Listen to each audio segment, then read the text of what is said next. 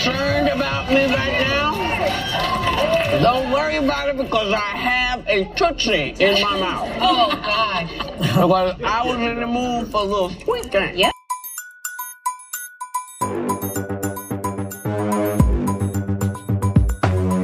Is the world flat? Yes. I never thought about it, Whoopi. Whoopi wilds out. The View fans blast Whoopi Goldberg over gross on-air behavior at the start of live show. The moderator walked out from behind the stage chewing food, and fans were quick to notice. On Thursday's show, the women on The View started off the show the same way they always do, walking out from backstage and waving to the audience. Going in order of how they sit, Whoopi always walks out last. She and Joy Behar walked out next to each other, and it was obvious that there was food in Whoopi's mouth. When the camera zoomed in on her, she could be seen chewing. "Hello, and welcome to The View," she said, with a full mouth. "And if anybody is concerned about me right now, don't worry about it, because I have a Tootsie in my mouth." "Oh gosh," one of the panel members could be heard saying off camera. "I was in the mood for a little sweet thing," Whoopi said, turning to Sarah Haynes when I came out. She then directed the attention away from her chewing and said, "So here's what's going on," before she dived into the first topic. By the end of the first discussion, she seemed to be done with her sweet treat. The View fans were not impressed by Whoopi's gross behavior and took to Twitter to comment on it. "For the love of God, I wish Whoopi, the moderator, would not eat and try to talk on air. Hashtag The View," wrote one fan. "Whoopi, stop eating. Hashtag The View," scolded another. A third pointed out the host eating. "Whoopi's chewing a Tootsie Roll coming out. She wanted something sweet. Hashtag The View." Another fan simply asked, "Really, Whoopi?" Hashtag The View. "Whoopi's on fire today. What was in that Tootsie Roll?" Hashtag The View, joked one Twitter user. "Come on, Whoopi, tacky. Hashtag The View," said one fan.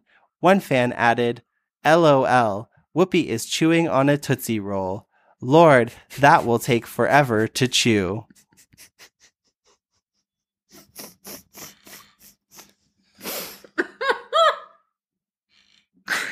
I just want to say, hi. And secondly, I've never felt so, I don't even know if I feel like personally attacked or called out, or if I just like am having a moment where I'm like, oh my God, like, am I the Whoopi? Because Were you not eating like Twizzlers? I in the am last constantly eating candy. The last 4 times that we've recorded this podcast, I, at different periods, have eaten Sour Patch Kids, Sour Fuzzy Peaches, Twizzlers, and Nibs. And Swedish berries. That's 5 different snacks that I've had. all dumped into your popcorn. During the recording of this podcast. And so far, no listeners have caught on. You and Sean have caught on and called me out on it openly. But no one at home caught on. And I almost feel like this is like a lesson where I was flying too close to the sun. And like, you'll notice today I'm not eating because I got scared.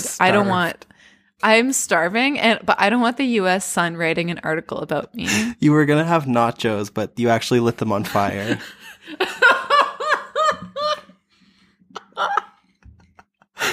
Marie and I have all day been like, so The View did a Super Bowl episode, and I guess they did a skit at the beginning, but I didn't even see it until today because I didn't watch it live.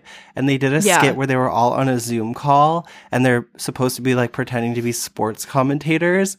And Alyssa just says, "Oh shoot, my nachos are on fire," and gets up and runs away. And you had to be there, but my new thing is saying, It's like my shoe is filling up with blood and I have to go. Yes. Anyways, so that And did anyone try the chicken? I thought the chicken was lovely. so Oh shoot, my nachos are on fire. so that was an excerpt, obviously, from the U.S. Sun, but they actually have been complaining about this for months, and this month complained about the on-air disgusting and rude behavior more than once, including on Super Bowl day. They wrote, "Bad View. The View fans slam hosts for disgusting and rude behavior in front of live audience."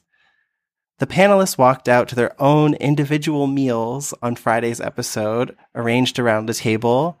Each host wore their own Super Bowl-themed attire as they came out to the desk and took their seats. Joy Behar introduced the episode and explained what was going on. She announced, "All hour long, Jeff Morrow, the chef, will be showing us how to prepare super easy Super Bowl sandwiches for your pregame tailgate party." Jeff was stationed to the side as the host started chowing down. He started with his spin on Philly cheesecakes with an homage to his Chicago home. Later, the panelists got to sample Jeff's chicken salad sandwiches. The show was full of moments where each host dined on a new sandwich as they sampled some of the fun potential Super Bowl dishes. But this didn't sit well with many of the viewers who tuned in. Fans took to social... Can I guess why it didn't sit well with them? You can have a guess. Is it because they didn't offer food to the studio audience? Yes. Specifically... Wait, there's someone said something about juice boxes. Oh, okay. It says, fans took to social media to express their frustration at watching the host chow down. One wrote, "It is so rude how the co-hosts eat in front of the audience and all the audience usually gets are some stale snacks and juice boxes. You can afford to feed the audience." Another commented, "I hate to watch these people eat. I'm going to go get myself some food. Watch this on demand if I remember to. Really boring, uninspiring, and a waste of my time. I hope there's no starving people watching this show." Oh my God. One viewer agreed.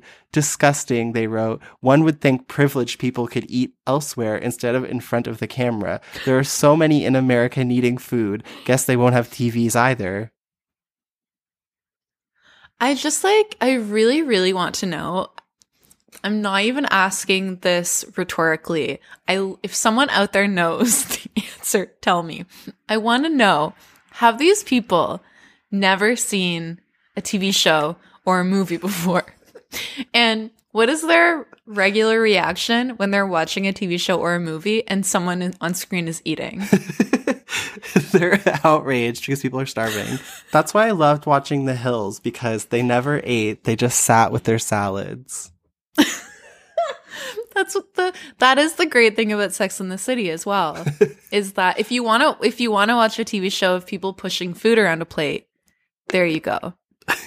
I think it will never hit their lips. I think it's funny that The View is not fazed by this one bit. Like, instead of reducing the eating segments month after, they're ramping it up. They've only added more. I don't think they've ever done more eating segments ever before than ever since this bad press started. They're now handing out Tootsie Rolls to all the hosts and begging them to eat it on camera. They're filling the host's mouths with peanut butter like Ed the horse.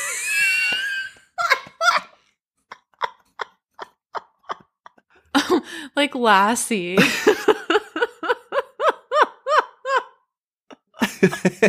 They're actually moving the microphone closer and closer to their mouth so we can hear the chewing.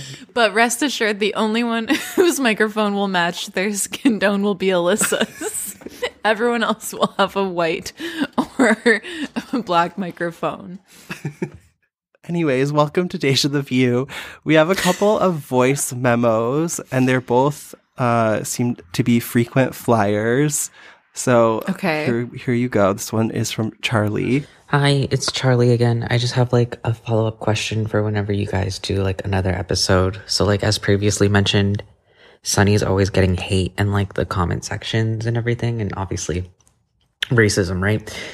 But I feel like there's a psyop going on with Alyssa. because anytime I go into a comment section for The View, at least on YouTube, it's always, I love Alyssa. Alyssa's such a good fit, and da-da-da-da-da. And I'm not saying that can't be real people, but some of these people are really putting it on. It feels like a psyop. What are your guys' thoughts? It is giving Cyclops. I'll say that. Have I not said since day one that Alyssa on The View is giving Cyclops? It is true, though. If you look at any YouTube video, the very first comment is always loving Alyssa. All the comments, you're both so right. It's always loving Alyssa. And not only is it like loving Alyssa, but so many of the comments are like loving this mix of the panel. Finally, a group of women who I can watch. Like, finally love this group. So it's like they're insinuating that Alyssa was like the missing piece and now it's perfect. Which I can't really agree with, but I think that some people must have hated Megan so much that you could have put a potato there, and they pretty much did, and people would praise that potato for not being a McCain potato. From not being from the McCain factory. Yeah. It's definitely something to keep our eye on. I also just think, like, I don't know if some of the, like, viewers that are making these comments are, like, truly looking for a difference of opinion. I think maybe they actually just kind of want to hear their own views reflected back at them. And that's why someone who is as passionate as Megan, as opposed to an Alyssa, is so... That's why they don't like that, because they actually just want to hear someone a little bit more moderate, and then they can like pat themselves on the back and say that they're enjoying having these tough discussions, but really no one's saying anything controversial. That is so right. And it's like they want to be able to be like, I love hearing all sides of the story. Meanwhile, it's like the side of the story is that like they're all just like laughing and getting along. Yeah, because like I always see comments that are just like, I'm so like I'm so in love with the way that Alyssa can debate and then get back to laughing, or like I don't always agree with her, but I love her on the panel. But it's like, name something that she has said that like the other women didn't already all agree with anyway. Like, it's pretty rare. Yeah. It's all really safe. Yeah. And like we were both saying like we don't even want a conservative on the panel at all. We'd rather have someone like far left. But if you are going to have a conservative there, I want to hear the talking points from someone who actually like believes it. I want to like hear like someone say those things that make me angry. That is kind of an interesting thing that's missing now. And I'll be honest, I don't hate that it's missing, because I do kind of like just listening to them get along, and I like hearing laughter again. Yeah. But yeah, I get your point. Yeah, no, I was going to say as a challenge to myself, like if I were to say like positive things about Alyssa, I think that she has like showcased a real self-deprecating sense of humor and like opened up a lot in the personality department. And she like seems like she's having a lot of fun every day. And she likes to talk about the stupid topics, and like everyone seems to like kiki really well now. But it's just the biggest problem is that like I don't think she comes across as like super passionate about her conservative views. And then that's fine, but then at the same time, then why did we spend a whole year looking for this conservative just to have them, to quote Elizabeth Hasselbeck, sit there and not be passionate? Like, you can get someone to sit there and not be passionate, and they did. As great as I think she has improved in all of the other aspects of being a host of a TV show. It's like, we already have a Sarah and we already have an Anna. So like, what's her, now that all of the like Trump, the scarlet letter that she's been wearing, the scarlet tea, now that that's kind of like no longer the focus and the hosts aren't attacking her for it anymore, it's like, well, what's her thing now? Yeah, I have to say that she's really, really grown on me. I would say like, especially in the last couple of months, the whatever coaching that she was taking, Thank you, Abby, clearly worked. Yeah. I would like to sign up for the same. And yeah, I really do like her, but like, and it's like, I like the laughter. I like how they're all seemingly getting along, you know, and they can have those like fun, lighthearted moments. I like that her and Sarah kind of have like a fun little back and forth a lot of the time. But here's the thing that kind of freaks me out is that I am wary of someone who is a conservative, who was in the like working for the Republican Party, was working for Trump, and now suddenly they're so easily shedding that part of their life and so easily kind of like blending into this like new side of things. Because the reason why it freaks me out is it gives me the Beelas.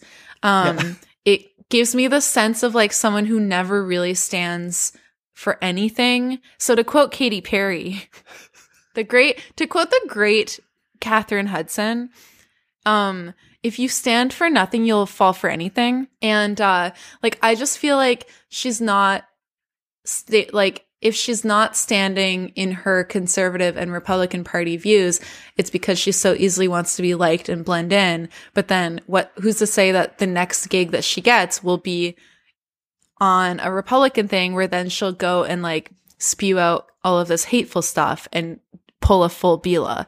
So it's just like, I'm just wary of that. So I don't want to like, you know, blindly go into this and be like, I love her now, because I'm still not okay with it. She's in a weird position, and this is why it would have been better to not hire someone from the White House, because her whole thing is that she's trying to like start this new identity of going from Trump ally to Trump critic, but she's also sitting in the conservative seat. So it's like she can't be like defending Trump and criticizing him at the same time. So it's like a weird spot for her to be like, I'm the conservative voice at the table, but I also am like gonna be Trump's big critic. Whereas like, remember, Meghan McCain would always be like defending the Trump voter, which we like hated, but it was like, it was more, she was more clear cut, I guess. Yeah, she was like, I hate Trump, but I'm going to defend those people, because she was aware that the people who vote for him are also the people who would vote for another Republican who would be her audience. Whereas it's like, I don't know where Alyssa falls with all of that. Yeah, I think she's like very smart, and she's just not like, she hasn't developed like the caricature of Alyssa as a conservative on The View. She's like developed the TV host Alyssa, but she just hasn't developed the like what that specific seat that she's sitting in, if that makes any sense. I was like looking in the official View Facebook group to like find some examples of the Alyssa Cyclops. It's just so funny. Like, you would actually think that she cured cancer. Someone named Mary wrote, Alyssa, kudos to you for putting your hair up today.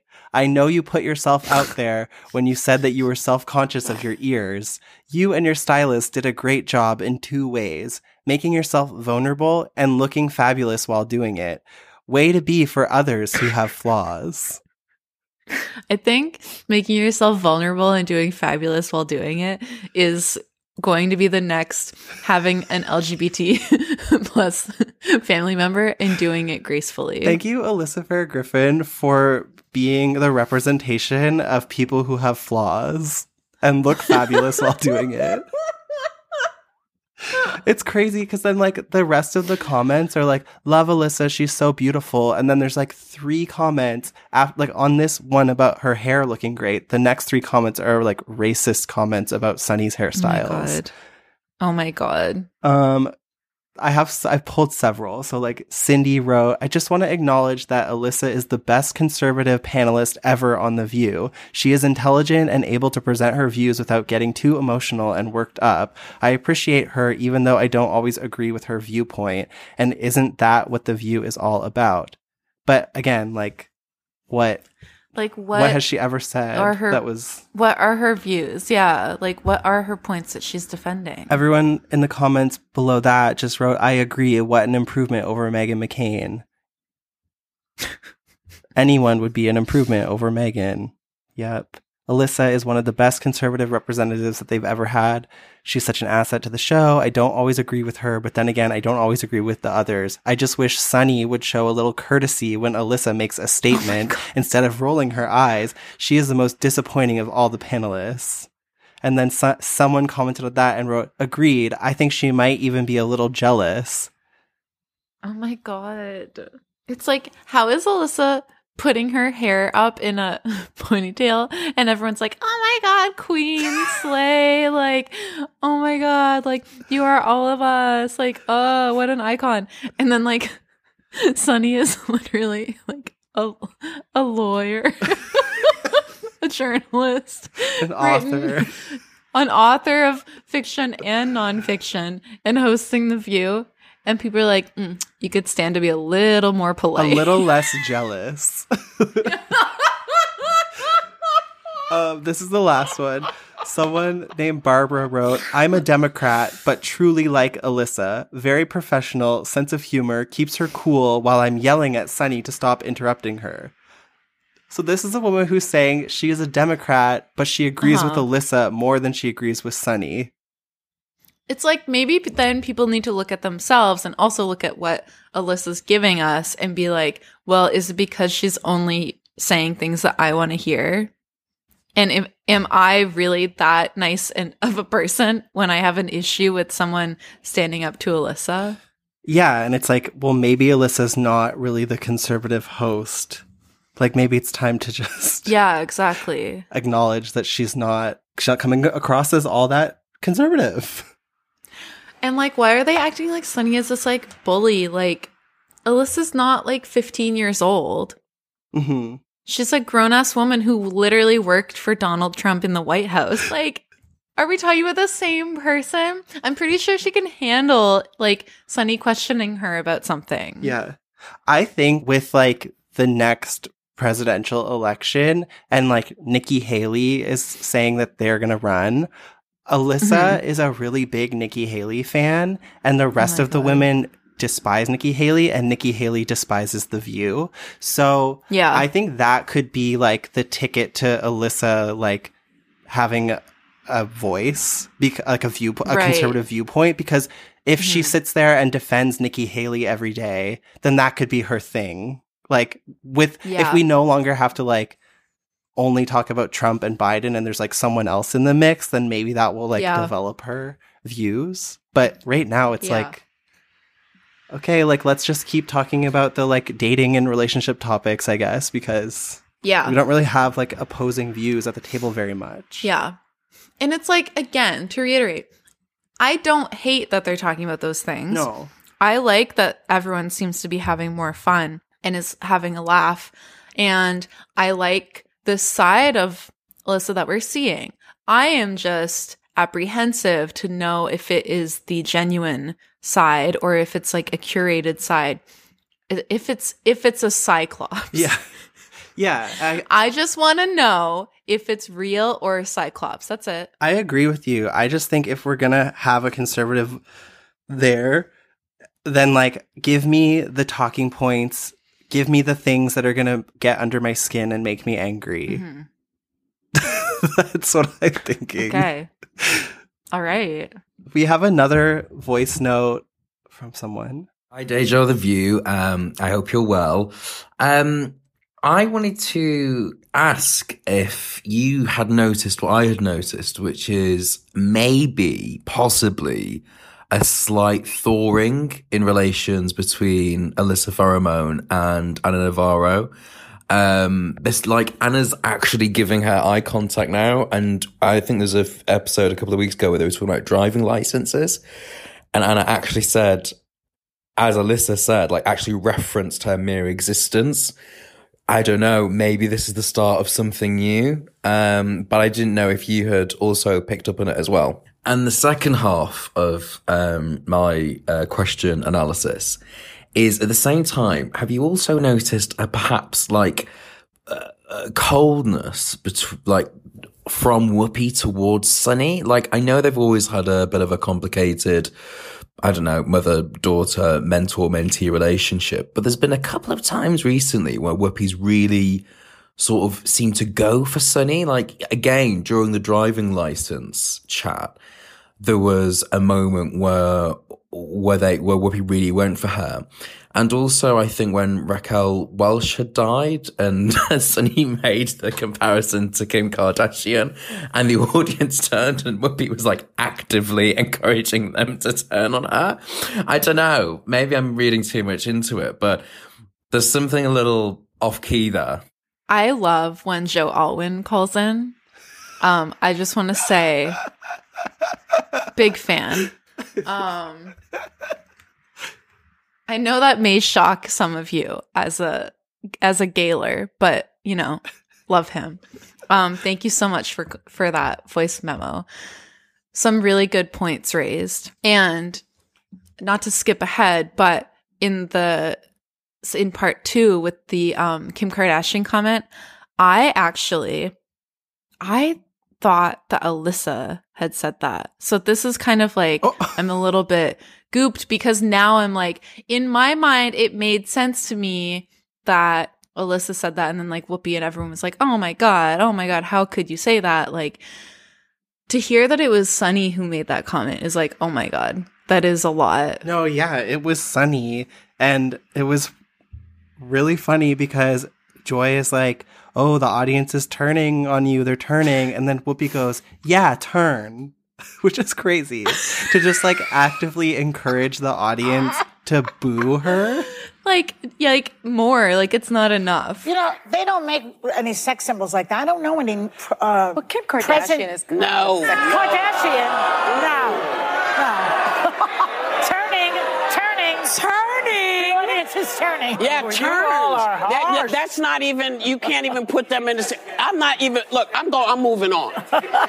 But I know that I'm always defending Sunny now, but I don't think it was that crazy. Like, obviously, Kim Kardashian isn't like a supermodel in that traditional way, but like, if you went into the street and asked people to like name a supermodel of this generation, or sorry, a sex symbol of this generation, I think Kim Kardashian's name would come up.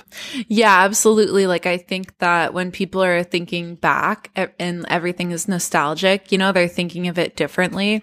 But when you compare it to modern day, the way that people felt about her being a sex symbol and the way that people were probably scandalized by some things back then aren't the same way that they're looking at it now. I was thinking today when I was doing my thinking before the episode that like Kim Kardashian is kind of similar to Pamela Anderson more so because like sex tape and then like not being taken seriously, being the butt of a joke, and then also like weird activism, like how like, did you watch the Pamela documentary or read the book? Because it was like, it very briefly touches on like her like relationship with like Julian Assange and like the Putin thing where I guess she like made some sort of deal to stop like the seal hunt. But it reminded me of like how Kim Kardashian was like kind of making deals with Donald Trump to like get people out of prison. I was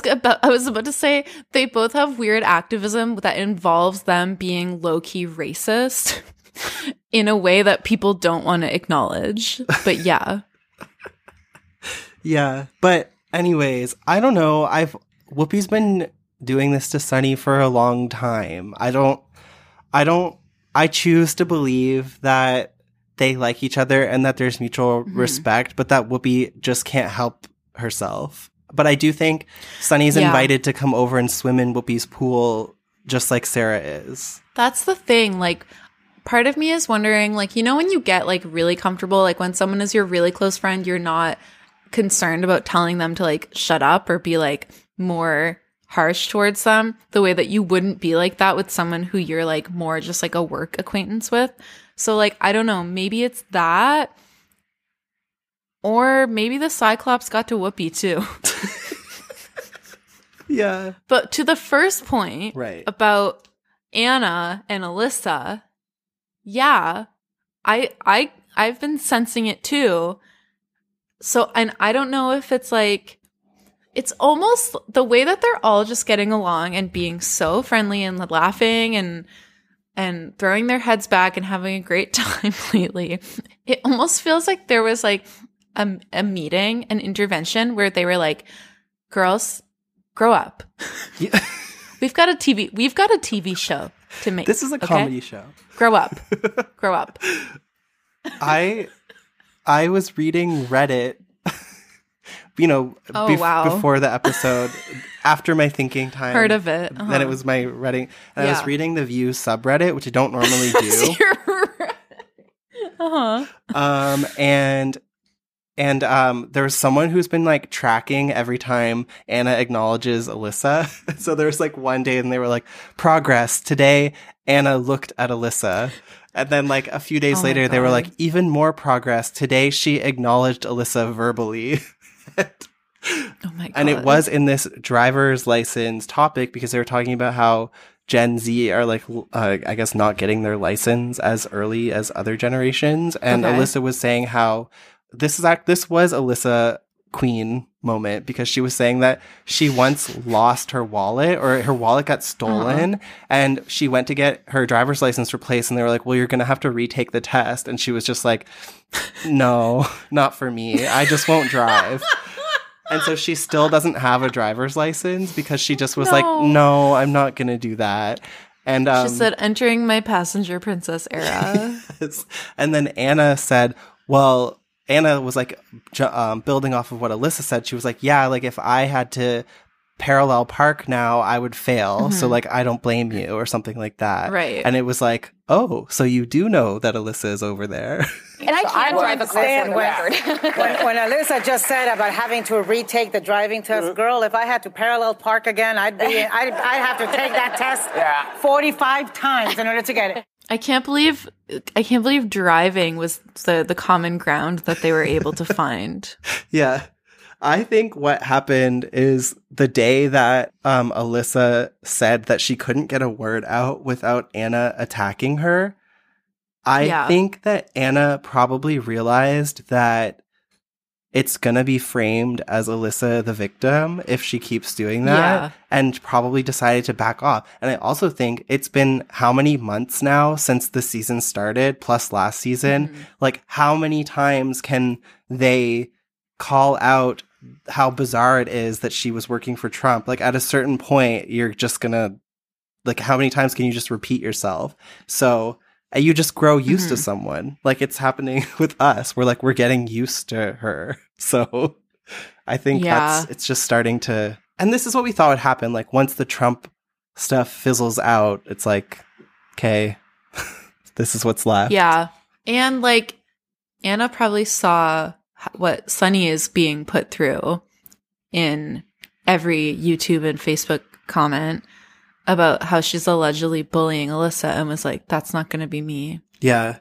Well, it's driving her to go on partying binges in South Beach. Because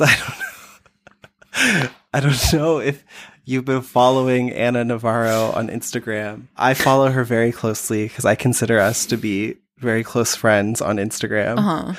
You are in her close friends circle.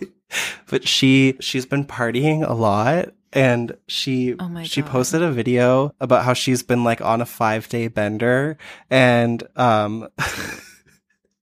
and that like after this 5 days, because where was she? I think she was in South Beach. Yeah, she was at the Wine and Food Festival in South Beach. She was like, after this week, I'm not partying anymore.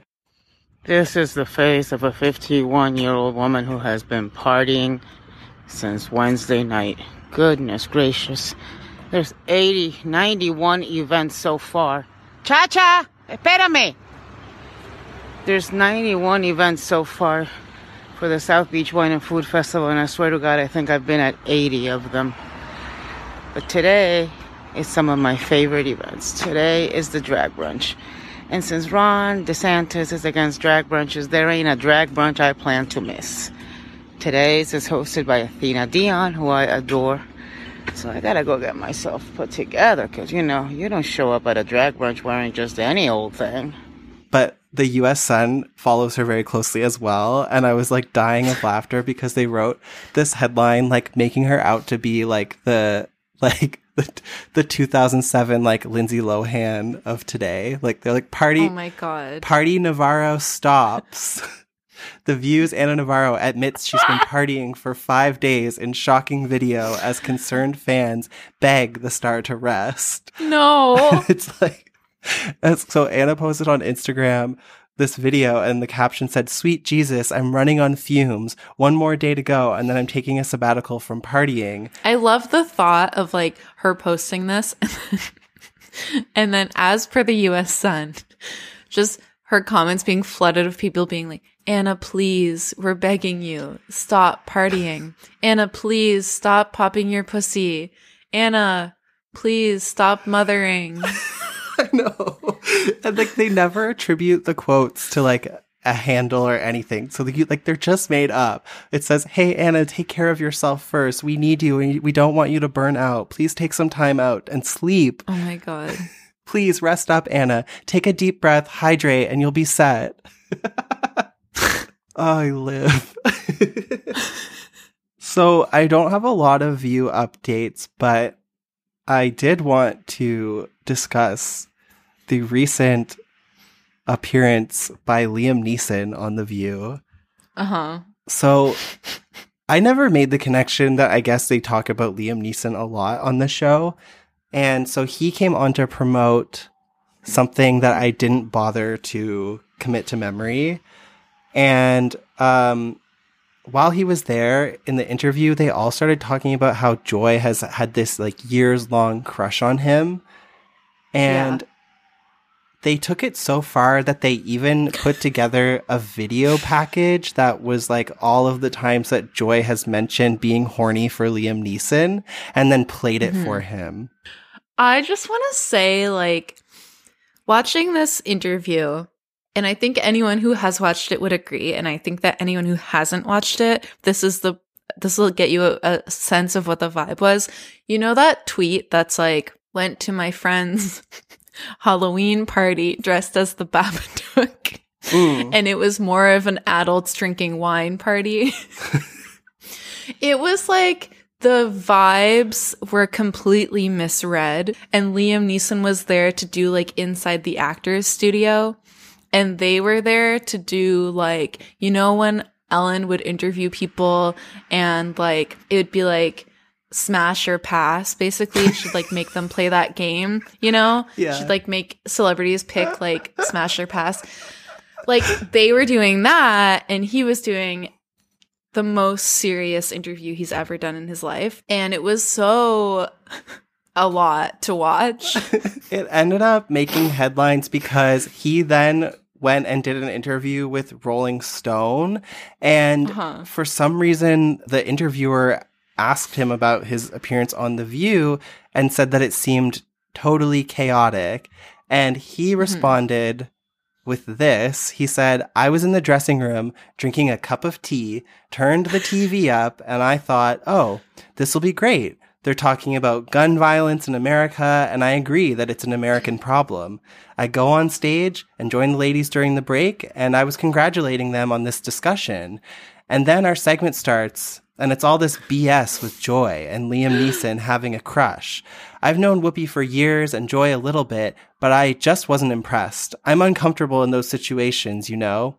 One of the ladies, Sunny Austin, is a prosecutor, and we had a little chat afterwards, and it was good, intelligent conversation. But then the segment's all about this, 13, 14-year-old crush, and it's just embarrassing." It was really bad, and you knew, everyone in their room knew it was bad when they were like asking him, so like when you go, I think it was Anna's question, she's like, you know, live in New York, but you still film a lot in Ireland. When you go back to Ireland, like, how do people treat you there? And he said, after just being asked all of these like really fluff questions, he's like, well, everyone there knows not to ask me things like, what was it like working with Cher? What was it like working with this person? Like, they know not to ask me those types of questions, and they know to just like let me be and leave me alone. And that was when it was like, oh, Okay. So Yeah. we misread this. After Alyssa had just said, Joy wants to be taken by you. It was so... I felt really bad for them. I felt really, really bad for them because I did feel like they were a little bit set up.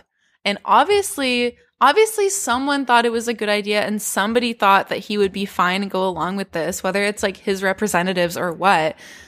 No one was like, hey, he only wants to talk about gun violence and his professional theater background.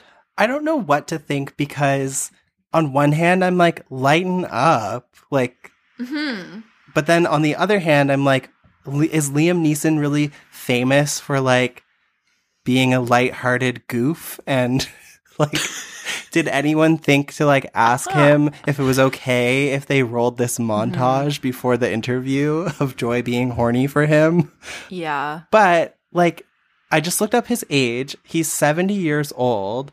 I don't know. Maybe like be a little grateful that so many people are thirsting over you at that age. Yeah, like I think that's exactly like a reason why they probably did it. They probably thought it'd be like funny to do this thing of like, oh my God, isn't it funny that like you're a big heartthrob to like these people? And instead he was like, no, you know what is not funny? When I was in Of Mice and Men. Like it was very uncomfortable. And I did feel bad for them because they were trying. And he just wanted to talk about how he's a professional actor. And the other thing, like, yeah, I do feel a little bit lightened up because if you look at his body of work, yeah, he does like mostly serious movies, but like some of his serious movies border on camp. So it's like are what? You so above talking? Like even the Taken movies, like they've become like a pop culture, like camp reference. Yeah. So it's like, even though, yeah, the subject matter is extremely serious, like, you know, the Taken franchise is referenced in pop culture as like a thing. So it's like, he has to be aware of that, right? Like he has to be aware of like his impact on pop culture. Yeah. That when people think of him, they're not thinking of like that actor who starred in Of Mice and Men in 1976. Like, no. At least I like Liam Neeson, but I will defend these ladies because I feel like they were set up. At least he felt like he had an intelligent conversation with one of the women, Sunny. So she may not. The Alyssa Cyclops might come for her, but at least Liam Neeson is a fan. Oh, okay. This came out at the end of January, like right when we recorded our last episode. So we couldn't talk about it, but then I posted it on social media because I needed people to see it right away. Mm-hmm. So we have been following the Amy Robach, TJ Holmes drama, and we were talking about how they're not coming back to the GMA3 show. Well, an article came out on Radar Online that claims that ambitious Joy Behar is eyeing Amy Robach's GMA job as ABC is scrambling to find a replacement after TJ Holmes' affair scandal. So according to Radar Online, the ambitious and cutthroat Joy Behar is wasting no time going after shamed Amy Robach's vacated chair on Good Morning America. It says Joy is already making phone calls to producers and telling them that they would be crazy not to hire her to be the new face of the program.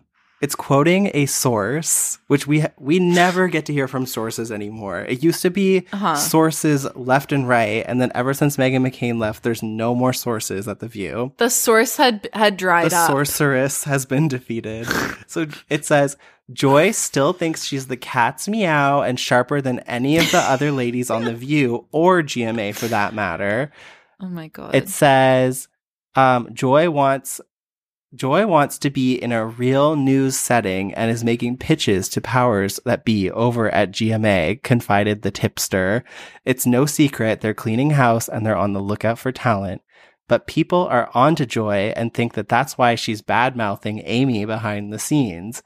Joy sees nothing wrong with it. If Amy and TJ had learned to control their impulses, they'd still have their jobs. Joy, on the other hand, is all business, and she thinks she'd bring respectability back to the program. She always thought it was a good darned show before Amy and TJ tarnished it.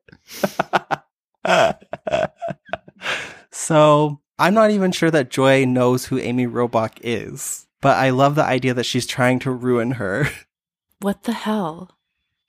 There's a website called Meow that covered this. What does Meow say? Meow says that Joy Behar is moving quickly to take over Good Morning America's vacant chair after the latter's bombshell scandal.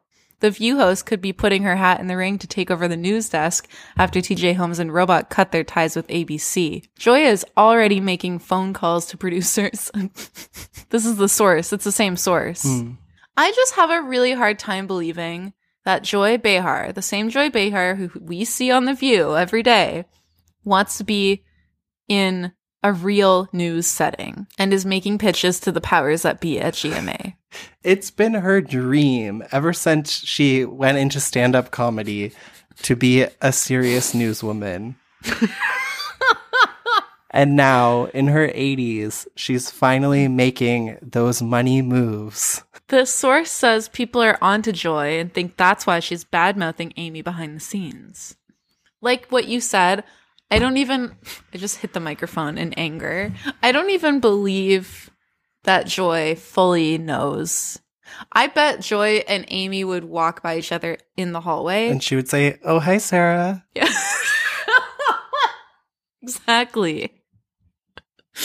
Joy sees nothing wrong with it. If Amy and TJ had learned to control their impulses, they'd still have their jobs. Well, Joy and Barbara couldn't control their impulses and they didn't lose their jobs, so why would she suddenly be taking this harsh of a turn? I know. Actually, that's like all I could think was, how many co-hosts has Joy kissed on the lips? And she's on like, air. Let me bring some respectability back to this show. Yeah. She's like, roll the clip about how much I have a crush on Liam Neeson and then cut to me explaining, if only people could control their impulses, we'd have a real news show. Finally, a respectable news program. Anyways, let's move on to some hot topics. What hot topics are you doing? So, the past month on The View, we had Valentine's Day, we had the Super Bowl, we had My Nachos Are on Fire, and I have to go. We had a Star Trek reunion. They had cast of Picard, which was the cast of The Next Generation, come. And they did an interview with them, with Whoopi dressed as Guinan, which was cute. Mm-hmm. They had Bernie Sanders on. Here's what I would like to discuss. They also had Sarah's sexy dance that they were trying to make a thing. We will get to that. Great. There were a couple of hot topics that I noticed got the attention of Fox News more than usual, or at least it came across my feed. They were talking about the State of the Union speech by Biden earlier this month and how certain Republicans were like standing up and heckling him during it. In particular, Marjorie Taylor Greene stood up and yelled "liar" at Biden during the speech. You could like see the spittle coming off of her lips as she said it. And so they were having a discussion about like the level of decorum. Right. What I thought was funny, and this is what upset Fox News, is Alyssa Pheromone Griffin was live tweeting the State of the Union speech, and she tweeted at Brian Teta, which she likes to do from time to time. She said, "Early pitch to at Brian Teta to let us recap the State of the Union fashion on The View tomorrow." Oh my God. And whatever Alyssa wants, Alyssa gets. Yeah. So Brian replied, "Noted."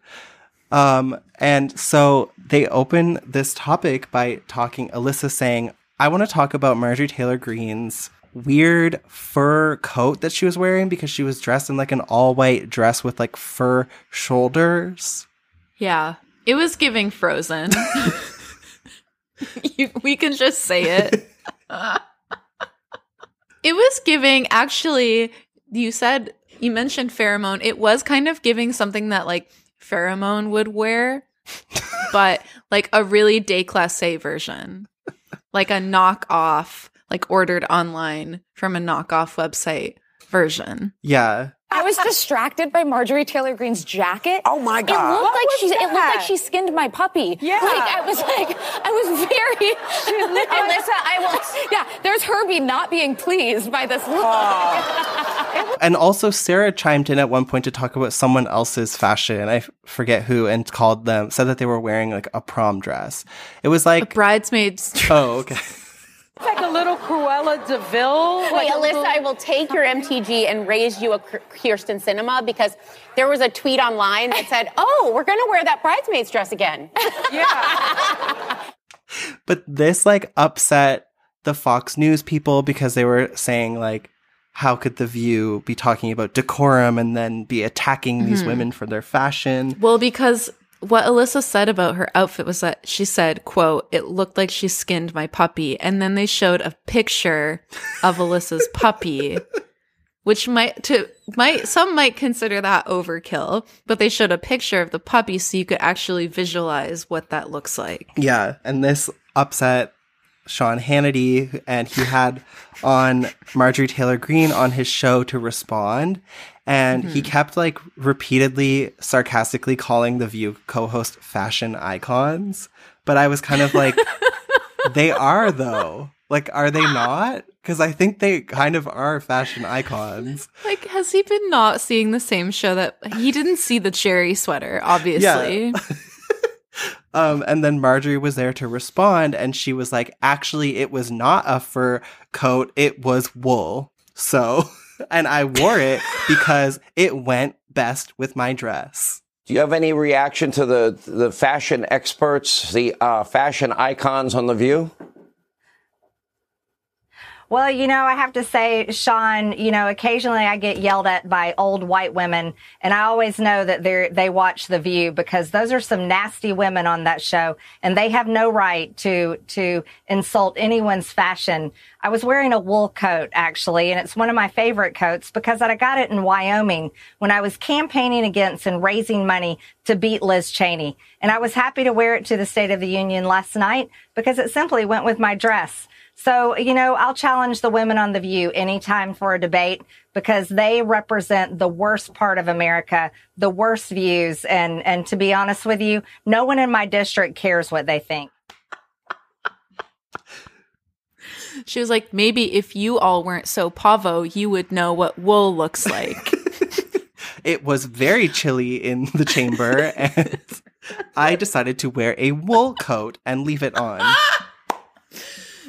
In all fairness, she did look insane. I just wanted to say, I loved this side of Alyssa because this is a person who, remember poultry, this is a person who is finally just talking how you would naturally talk with your friends. Yeah. Like, it wasn't a canned speech. It was just her being bitchy. If anything, that coat was giving poultry. It was Alyssa just being bitchy with her gal pals at The View, and that felt like the most authentic I've ever seen her, because she has this whole like goody two-shoes thing going on, like, oh, I accidentally joined the Trump administration and now I've evolved. But like, the reality is there's no way that you were like working with Trump and you don't have like a little bit of an edge to you. Like, there's no way that you're like that nice. So like, I love her just like letting loose and being a total bitch. And also, like, this topic would have been so dry if they were literally just talking about what happened. Because you know what? At the end of the day, like, who cares? It's kind of funny to me for someone to yell out, liar, like really passionately during the State of the Union address. And also, like, I don't know. In Canada, the House of Commons is so insane. And maybe this is like really wild to hear for Americans because Canadians have this like stereotype of being so polite.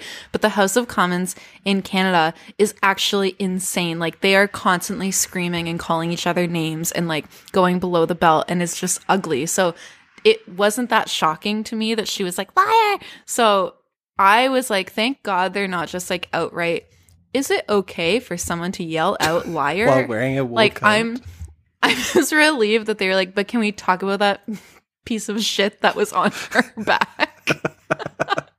So the other topic that got conservatives and Fox News riled up was talking about the aftermath of the train derailment in Ohio that has caused like the horrible environmental and safety impacts for the people living there. And they were discussing the degree to which it had become politicized at the expense of residents' health. And so, right. For example, Trump has been like blaming the White House for the way that this has been handled. And then the Biden administration has been hitting back saying that it was actually Trump's safety rollbacks that caused this. And then people were criticizing Pete Buttigieg for waiting 20 days to go visit there, where Trump was there right away, handing out McDonald's. And so Sunny did the most talking on this and was talking about the health impacts and talking about that criticism of Buttigieg not going there right away. She brings up how like the Obama and Clinton administrations could have been better about these regulations as well, but like it was Trump who is like the most responsible. Who got rid of it, yeah. And Joy like hones in on the Trump thing and starts talking about, because there's this video of Trump going there and he like is visiting a McDonald's. He's literally at the McDonald's and he says something that actually shook me to my core because it was the first time that I had ever related in any way at all to him, because he goes up to the counter. He's like, hey, like, what a great group of people you've got working here. And then he says to them, I know this menu better than any of you. And I was like, that's me. It's so funny because the staff are all standing there like waiting for him. And he's like, I know this menu better than any of you. And like the girls are like, like, I'm sure you do. They're like, yeah, bet you do, sir. What's your specialty today? How are you today? Nice to meet you. Hello, everybody. That's a nice, beautiful looking group of people. So I know this menu better than you do, okay? I probably know it better than anybody in here. It's actually so funny. And I feel like I've done a really good job of tuning out like any footage of Trump in so long. But like watching this, I was just like, I can't believe this is the world we live in. Like I live in such a bubble that like I'm watching this and it feels like this can't be real. Like he can't be going into the McDonald's to buy cheeseburgers for the first responders and everyone is like, my hero. I know, and he's handing out MAGA hats and everyone's like flirting with him, like, and men, women, everyone. It's just is like wild. And it's so weird because like I also hadn't heard anything about him in a really long time. And then the first thing he's doing is like a pop-up meet and greet at McDonald's. And I'm like, what the fuck is going on? There's a video of him in the McDonald's handing out the mega hats. And there's like a little boy. And they're like, oh, he's one of your biggest fans. And then he's like, here, why don't you have one of these hats? And hands him a mega hat. And he was like, it's a lot more expensive than your hat. Yeah, because he's already wearing a Trump hat and he's like, well, take this hat because I like that hat, but I like the MAGA hat better. And he puts it on him. He's like, this one's way more expensive than that one, isn't it? Yeah, it's about 3 times the price of that one. So, like, okay, may I have my Big Mac now? It's so crazy. I just like, it would so be my luck to be like at that McDonald's on my lunch break, like just trying to get a McFlurry and a snack wrap, being like stuck behind this Trump convoy. Like that would actually happen to me. They're like, sorry, the ice cream machine is broken. We're all out. Trump bought all the McFlurries. Sorry, he knows the menu better than any of us. So they're like, Joy's like talking about this and criticizing him for this, and also for like, he brought them water because the water is not clean there. And she was saying it was like a product placement for his water brand. Right. She compared it to like when he was tossing out paper towels. Like it was all a big photo op. Yeah. And Sarah is like actually disagreeing. She's like, I don't care who's bringing the water as long as someone's bringing them water. Yeah. And then Joy kind of goes on this speech about how the people who live there, she doesn't understand why they would ever vote for Trump in the first place, because he placed someone with deep ties to the chemical industry in charge of the EPA's safety office, and then says, that's who you voted for in that district, Donald Trump. Basically saying like elections have consequences. I don't know why they would ever vote for him, for somebody who, by the way, he placed someone with deep ties to the chemical industry in charge of the EPA's Chemical Safety Office. That's who you voted for in that district. Donald Trump, who reduces all safety. He did in those days. And that set up the Twitter on fire. People did not like to hear that.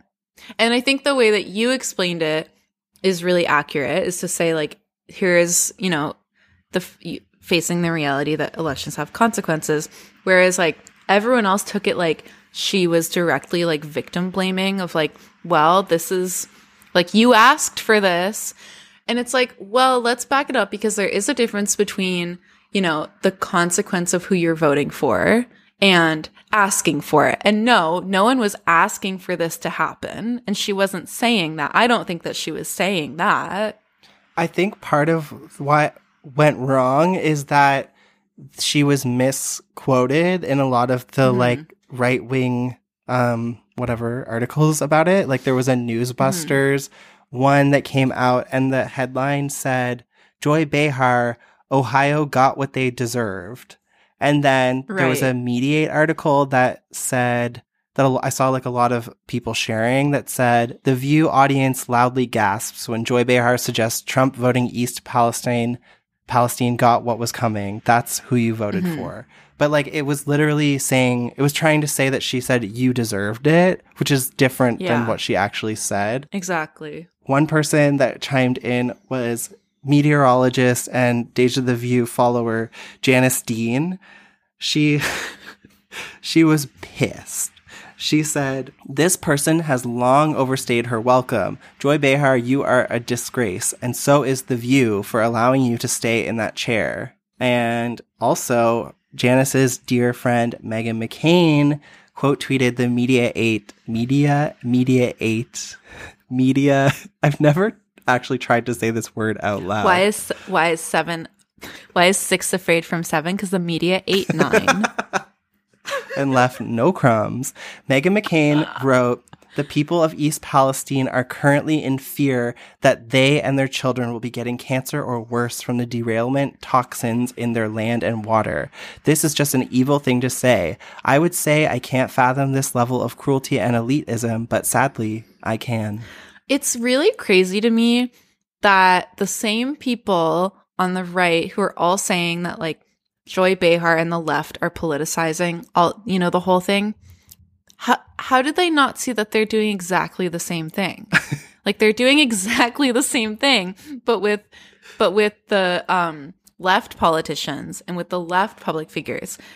Everyone on both sides is merely looking for another person to blame and to not be responsible for it, because it's a horrible thing that happened. It's a complete, like, tragedy, and not only is it a tragedy, it's something that could have been prevented. It's like human failure, and it sucks. And it's very much like, this is a huge thing that's going to impact these communities for decades. And no one wants to take that responsibility on. So everyone is blaming the other party and the other person. And it's like, well, Megan, you're literally doing the same thing as what people on the left are doing. Yeah, how's it any different? It's really like dark-sided the way that works, where like everyone just chooses a side, and it's like I sent you a Fox News video. I don't know what show it was, but there was a host there who was like getting really worked up and saying like how despicable Joy Behar is, and then she was like, even if Trump was the one who rolled back these regulations, why didn't Joe Biden on his first day in office do executive orders to roll them back? It's like, yeah, exactly. You're just like jumping through They're hoops. literally just looking for someone else to blame. And the sad thing, and the thing that really sucks about all of that is that, like, while everyone is just looking for someone else to blame, the people who are dealing with the direct impact of this happening aren't getting the help that they need because everyone's too fucking busy pointing fingers. Yeah. And no one's actually trying to help. It's like no one wants to actually help. They just don't want the responsibility of it. It's really not giving. And I mean that in every sense of the word. It's not a very giving attitude. No. There was something that Sarah said that stuck with me. And she said, he showed up at that McDonald's in a way that probably resonated with those voters and was what they needed. That's kind of how I think that everyone at the Bathurst and Dundas McDonald's feels when I show up. One thing on a slightly more lighthearted note, because I did get like a little I got a little Siri there for a minute. But on a more lighthearted note, in the Fox News clip, they were going in this whole thing about how they hate Pete Buttigieg, and like, yeah, I'm not going to say that Pete Buttigieg is good at his job. Like it is what it is. We're all aware of what's going on there. But they had this whole montage of like why he sucks so bad. And like the whole like headline of it was like, Pete Buttigieg is not good with trains. And they were like, ha ha ha, like because he's not good with trains of thought or with trains, like the transportation. And I was like, no one gay is working at, not even an ally, no gays and no allies or people with family members who are gay and doing it gracefully work on that show, because someone would have been like, well, I heard he's good at one train. Just ask the guys at the, like McDonald's. Someone would have made a joke. Just ask the guys at the back of the McDonald's. Someone would have made a joke, but it just completely flew. It flew. I've got fries on the. It flew over their heads, and they just had no clue. I knew where that was going. The little things. It's the little things that. Yeah. That get you by. Make it all worthwhile. Look for the helpers. Okay, well, moving on to some other things that they discussed this month. They talked about posting a thirst trap after a breakup because they were referencing Tom Brady and Toni Collette because they each split from their spouses after long marriages and are being accused of posting thirst traps because Tom Brady posted an underwear photo and Toni posted one in the tub. I'm going to say like a cliche millennial phrase, but okay. I was today years old when I realized that Tom Brady looked like that. I don't think I had ever seen the man. And in my mind, I pictured him as like this big, beefy guy. Okay, well, it's really interesting that you say that because up until like a year ago, he was this big, beefy guy. And then like something happened and Ozempic. It's like, I don't, he got the Buchal fat. I don't know if it's like the chicken and the egg.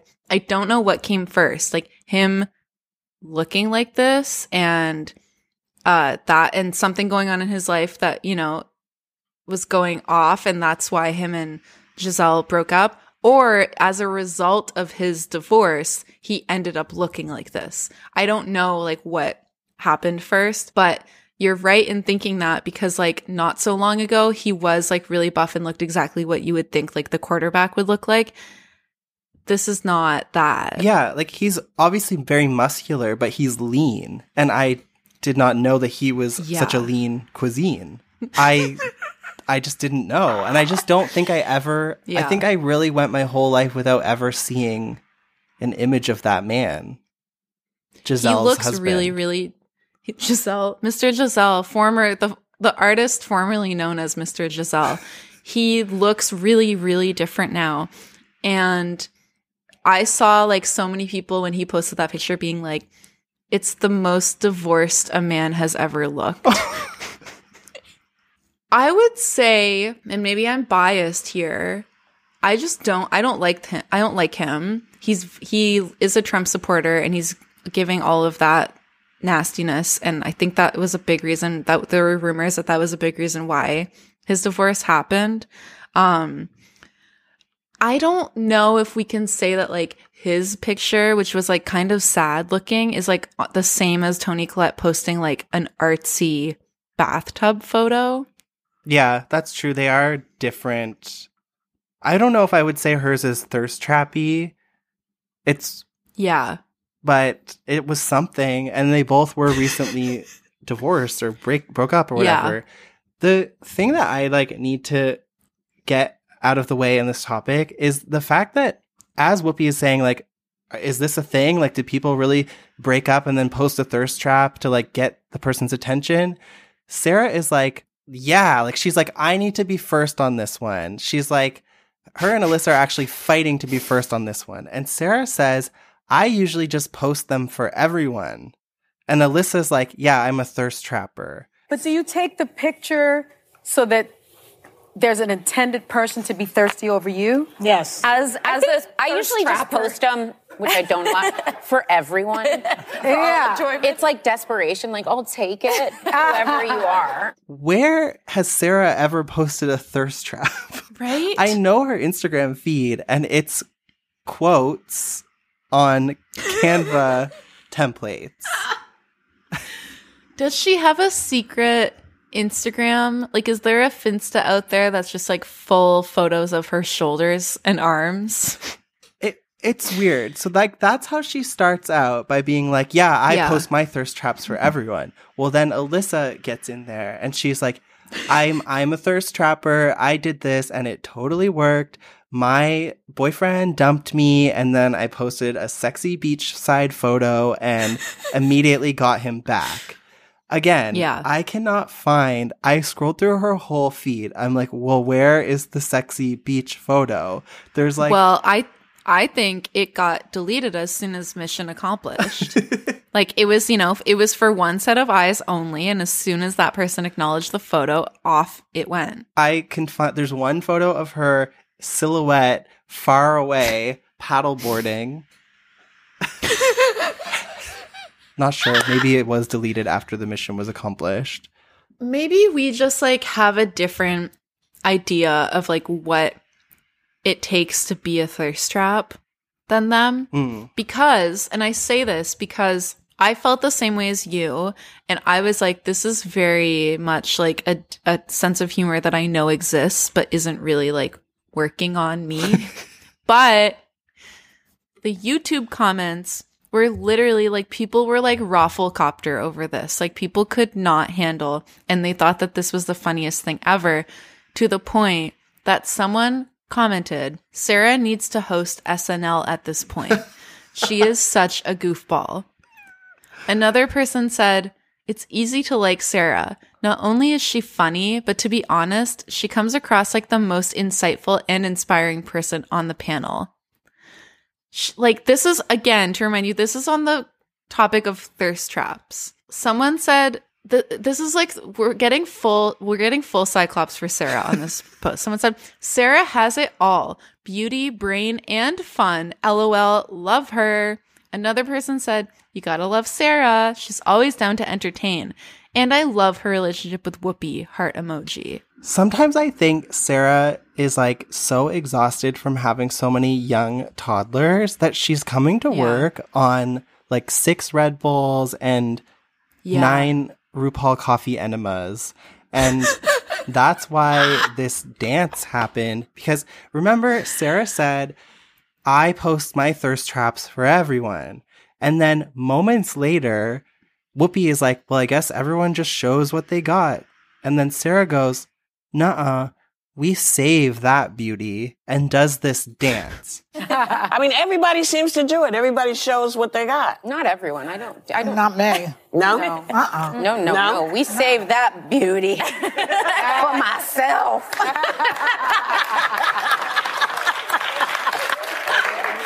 It does feeling a Did little... she do this? Yeah. Because That's my sexy dance, Whoopi. So which is it? Are you posting thirst traps or are you saving the beauty? I'm confused. Someone on what you said about the 6 Red Bulls and coffee enemas, someone commented, Sarah definitely had her edibles this episode. We love to see it. Like I'm living for it. Like, go be zany, girl. Like, you go, goofball. Yeah. But this dance, like, they tried so hard to make this a thing that at the end of the show, they played it back in slow motion. And then days later, when she appeared on the Sherri Shepherd show, she did the dance again with Sherri without any explanation of why they were doing it. Sherri was just like, I know you did this dance that none of the co-hosts liked. Can we do it? And then they got up and did it. Yeah. It did feel, listen, I'm coming off cynical. Maybe they just wanted to have a good time and do a dance and be silly and be a goofball. But it did come off like a little bit fabricated, like they were trying to make it a thing. And I was thinking, like, remember when, obviously you remember, when Sarah and Keke Palmer and Piper Perabo danced on the bar at GMA 3? Yeah. And that was just a great moment. Like, everyone was just like genuinely like, fuck yeah, let's do it. It's Coyote Ugly. We were all so happy that day. Exactly. And then this was like, you know what? Lightning doesn't, what is this? You can't catch lightning in a bottle twice. Yeah, what is it? Sure. You know. No, I think that's it. You know, lightning doesn't strike twice in a bottle with fireflies, something like that. Lightning in a bottle is like when you have something really good. But I think lightning doesn't strike twice is different. Yeah, and I feel like this is a combination of both of those sentiments because they had lightning in a bottle and now they're trying to get it again and it's not really happening. And I liked it. It was funny. Joy was like, haha, you're like Elaine from Seinfeld. Like, it was cute. Period. Yeah, so that's what we learned about thirst traps. It is a thing, though. Like, it's not, there's no discussion to be had. Like, it is a thing. People have a breakup and then they post the thirst trap. Yeah. Sometimes it works. If you're Alyssa, it works. Period. Moving on. Yeah, like, I think it's a really common thing and a normal thing to do. And I think it just got like a little bit derailed because not everyone understood what a thirst trap was. And then secondly, the people who did understand what a thirst trap, they weren't really giving thirst trap in their thirst traps. Like, if I post a nice photo of myself where I think I look good, it's not inherently a thirst trap. No, there's a very specific type of photo that is thirst trap. Yeah. That I'm not sure the ladies are ready to know about. Moving on, they also discussed this TikTok trend of the stay-at-home girlfriend. Mm-hmm. There's like a phenomenon of young white women in their 20s posting like a day in the life of me as a stay-at-home girlfriend. And it's like video of them doing like mundane, boring things or like working on their beauty routine, like while their rich boyfriend is at work. Yeah. It's interesting though, because I tried to like do a bit of research about this, and it seems like all of the discourse about this happened last fall. So I'm not quite sure what made it like pop up now.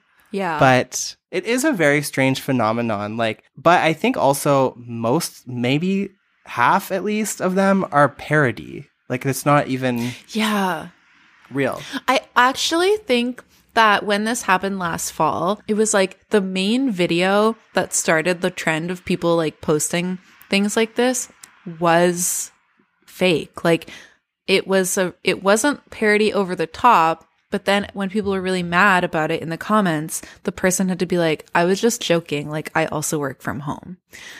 So it's really interesting and really cool that 5 months later, they're like, guys, we have to talk about this.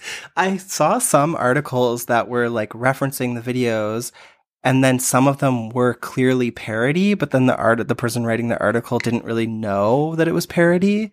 But on The View, they discussed it as a way to be like, you know, is that a good idea to be like unmarried and be a stay-at-home girlfriend and not be financially independent? And they all basically like agree that you need to have your own finances, especially if you're not married, but even if you are married.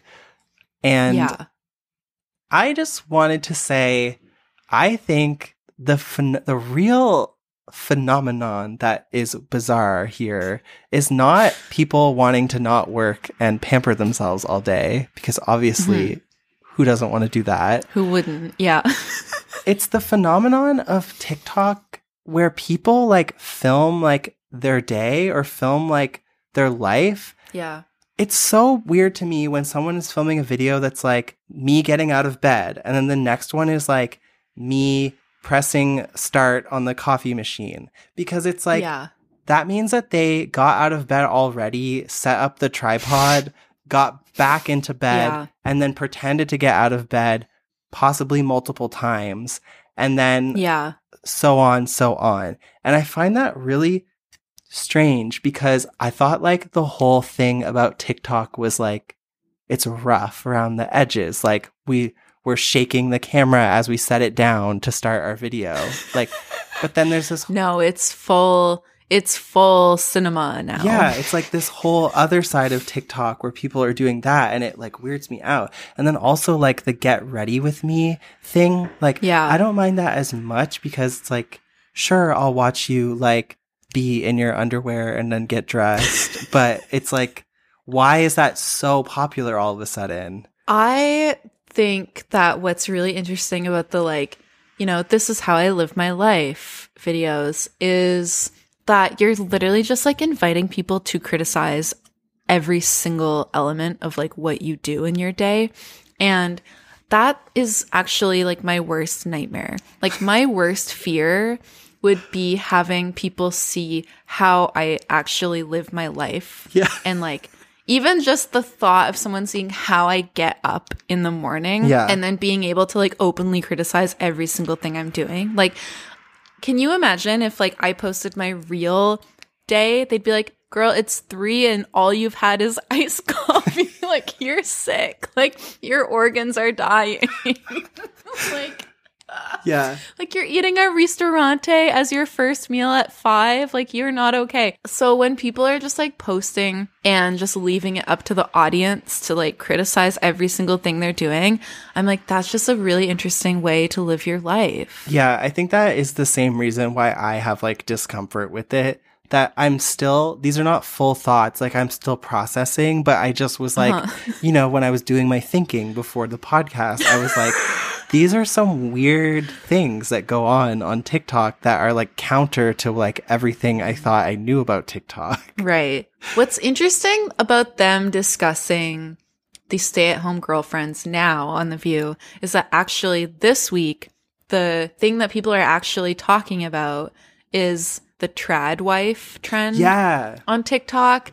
And I almost want to say that like maybe they meant to like, maybe it started with that and then it just like actually kind of got skewed and went to the stay-at-home girlfriend stuff, because like what's happening right now, the hashtag discourse is that like there's videos of people doing like day in the life, and it's like day in the life as a trad wife, and it's like basically the same concept, except it's women who like believe that they need to cook and clean and like do all this stuff for their husband or their boyfriend while, you know, they go to work.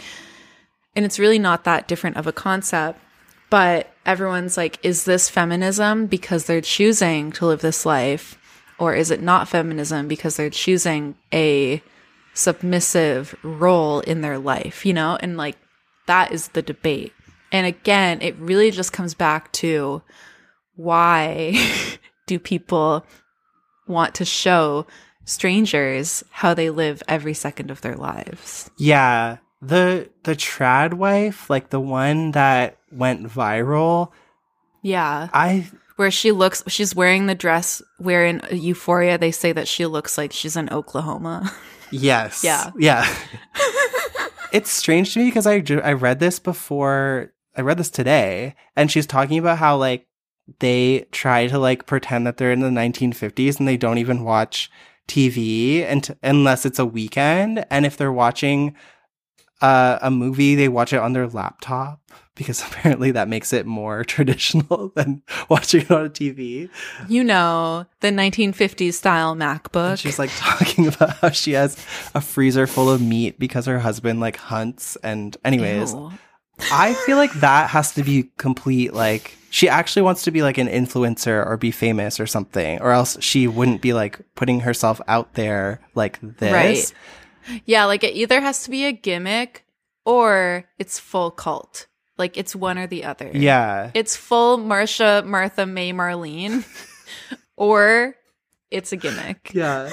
There's all of these articles about like, does Gen Z, are they more attracted to the traditional lifestyle than other generations? And it's trying to like unpack like how their upbringing could have made them this way. But I really don't think this is a thing at all. I think it's just like the thing of the week. This reminded me though of one of Candace Cameron Bure's books that came out in 2014 called Balancing It All, My Story of Juggling Priorities and Purpose. And in that book, one of the headlines from it was how she said that she believes in being submissive to her husband. And right.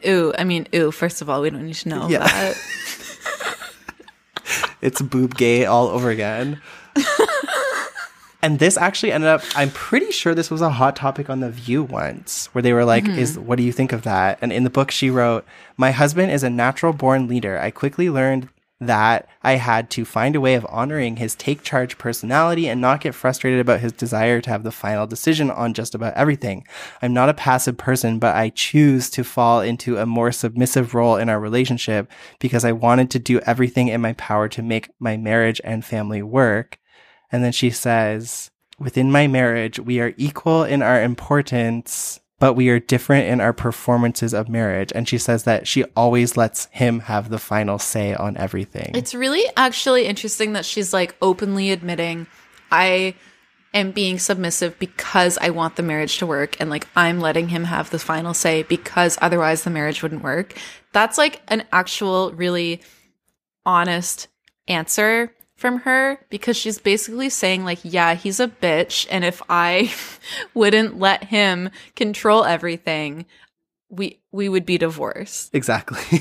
Like he's an asshole. He's like he's toxic. a bitch. He's an asshole. He's toxic. And if I tried to get my way, like it would not work. So it's actually kind of bizarrely honest of her to like just say that straight up. In response to the stay-at-home girlfriend topic, someone on Facebook commented, so what happens when you get older and lose your shine, as it were, and he trades you out for a newer, younger version? Now you have no life skills, no job skills, and no jobs to put on your resume as past work experience except socialite or social media influencer with my boyfriend's cash endowment. Good luck with your future endeavors, sis. Oh my God. I hate to break it to you, but socialite and social media influencer sound like pretty lucrative. That's gonna get you somewhere, actually. Yeah, unfortunately. It is like, I mean, just to comment on the original topic, I do agree with all of them that like, if you're not even married, like if this person hasn't even like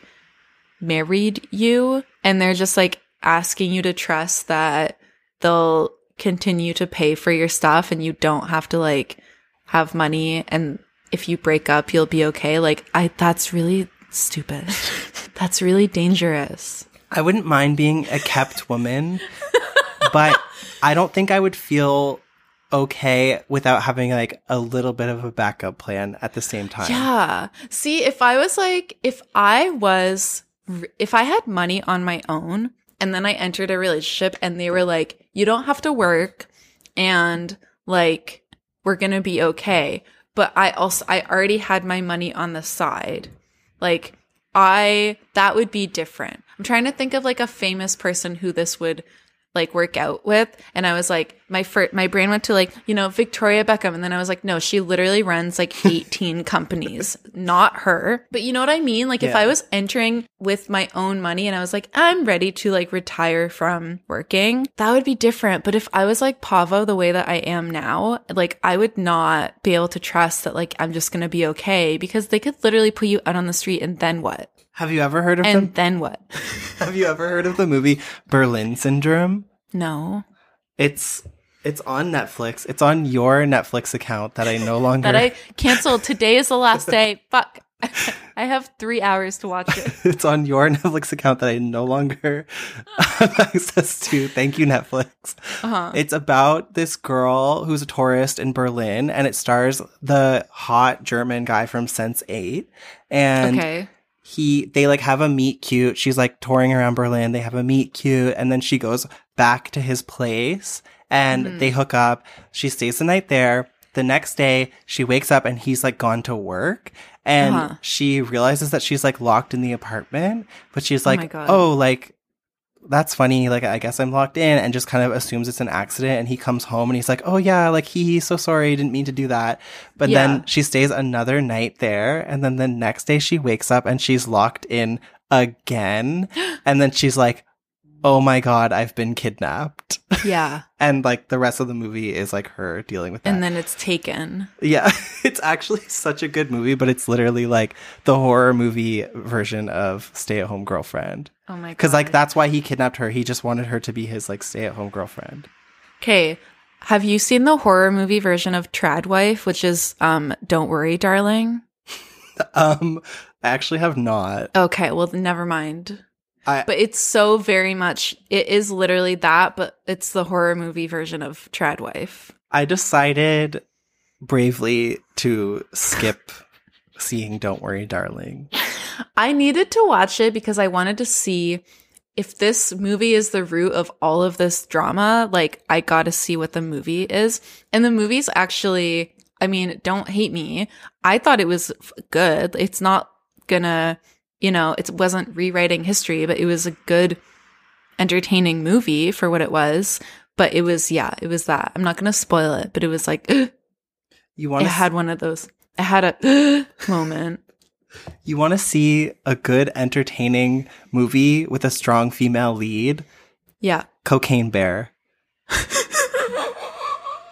I went to see Cocaine Bear at the VIP. You did? At the VIP.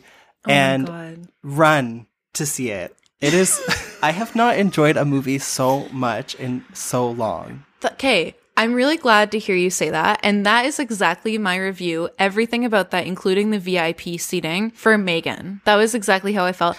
Kevin, I went to see Megan twice in the same week at the theater.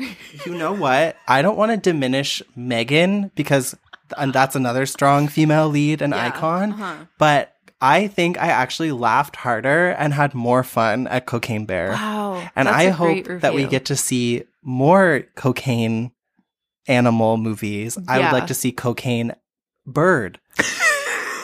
Cocaine Poultry. Cocaine Chicken. Anyways, moving on. Wait, speaking of TikTok, have you tried the Bold Glamour filter yet? Yes. So upsetting. I looked really, really good. It was like looking at, it was like if you worked hard enough, this is what you could look like. Unfortunately, this is what you actually look like. The problem is, like, if you go into it raw without looking at your face first, and you're just looking at the filter and you haven't looked at your face, you can't figure out what's different. It's like, wait, I can't even tell what it changed. Like, you're so right. And then you turn it off and it's like, oh, my life is ruined. It's the poltergeist. The Cocaine Bear is me. Suddenly. So, moving on to one last hot topic. A woman wrote into Miss Manners asking for advice because she has a friend who likes to entertain in a room where there is a giant naked painting of her. And the view was like, What would you do? I actually have the whole question and the advice that was given. It says, Dear Miss Manners, some good friends of ours, a husband and a wife, have a painting of the wife in their living room. The painting is a nude from her much younger days. It is not erotic, but it is very large and very explicit and detailed. She is looking at the viewer with a direct challenge. When we visit, we are always taken to this room. I've asked to go to another room or to the garden, but my hostess says she loves to entertain in that room because of the sea view, which it does have. It does not seem that there is any polite way to avoid the giant nude short of not visiting at all. Can you think of a way? And then this is the advice that someone was paid to provide. It says, Many social situations require one to ignore the obvious. This is called tact. Miss Manners would have thought this was one of the less unpleasant of such situations, as you will be able to have a good snicker about it in the car on the way home. Thanks for the advice, Miss Manners. Mia. So on The View, basically... Everyone was really distraught. Everyone except Whoopi was really distraught at the idea, except Whoopi and Alyssa actually, was really just disturbed at the idea of like going to your friend's house and seeing them naked. I think the weird thing in this discussion, though, is like they were kind of talking about it as though it was a photograph. And I think a nude painting is very different than a nude photograph. Like, even if it is super detailed. It's very funny to me. And you're right. Like, a photograph is not the same as a painting. The one point that, they were like not having it, Joy, Sunny, and Sarah. The one point that did make me think like, okay, was when Sarah was like, what if like you're there? What if like other couples are there? And it's like, what if like the husbands are like leering at the photo? And I'm just like, ew. Yeah. Like, yeah, that is gross. But also like that feels like that's a problem that you married a man who leers at paintings of your friends. You married a leerer.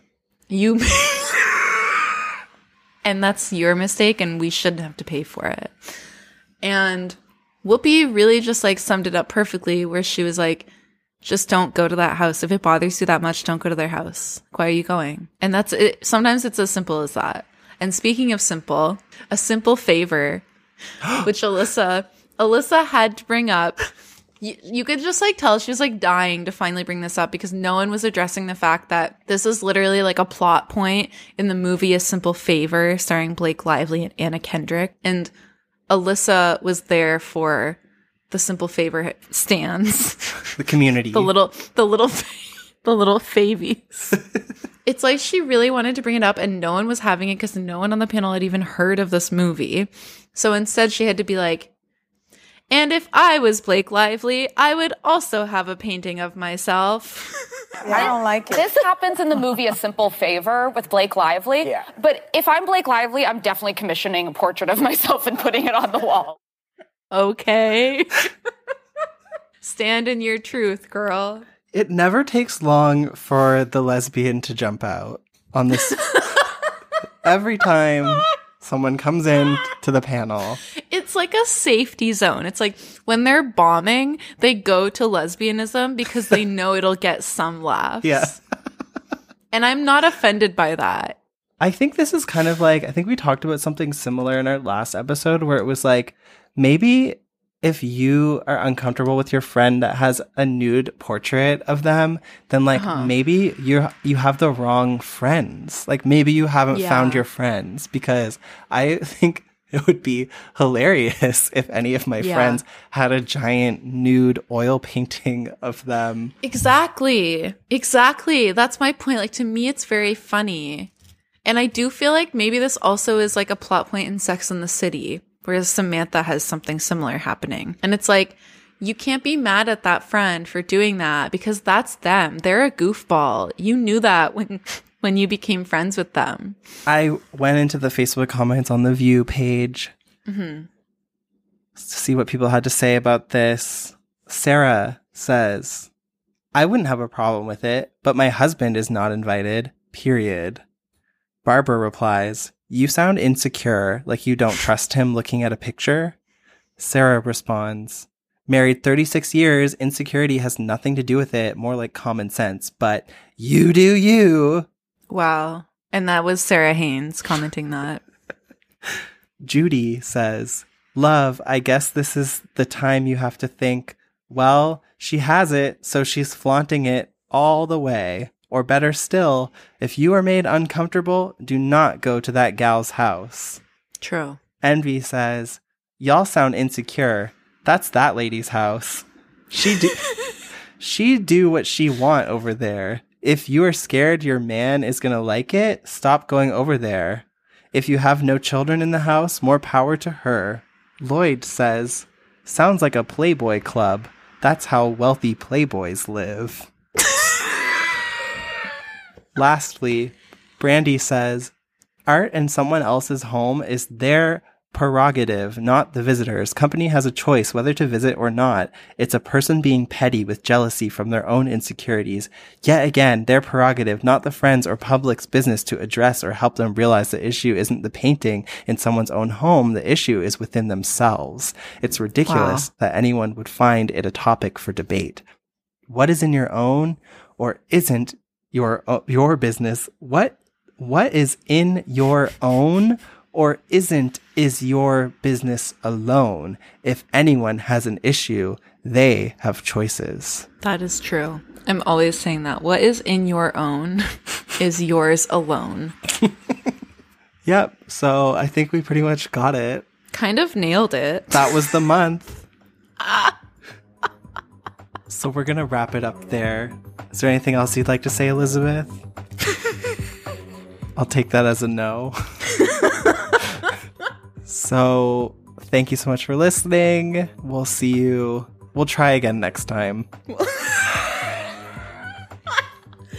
We'll do better next time. You could always reach out to us on social media. Leave us a voice memo if you have something to say. A comment, a complaint. Just kidding. Don't complain. And until next time, I hope everyone has a great day and takes a little time to enjoy. Alyssa's nachos on fire. Hit it, Abby. That's all, folks. See you later. John Huntsman, the real job creator. Quit hitting her. My nachos are on fire. We're bringing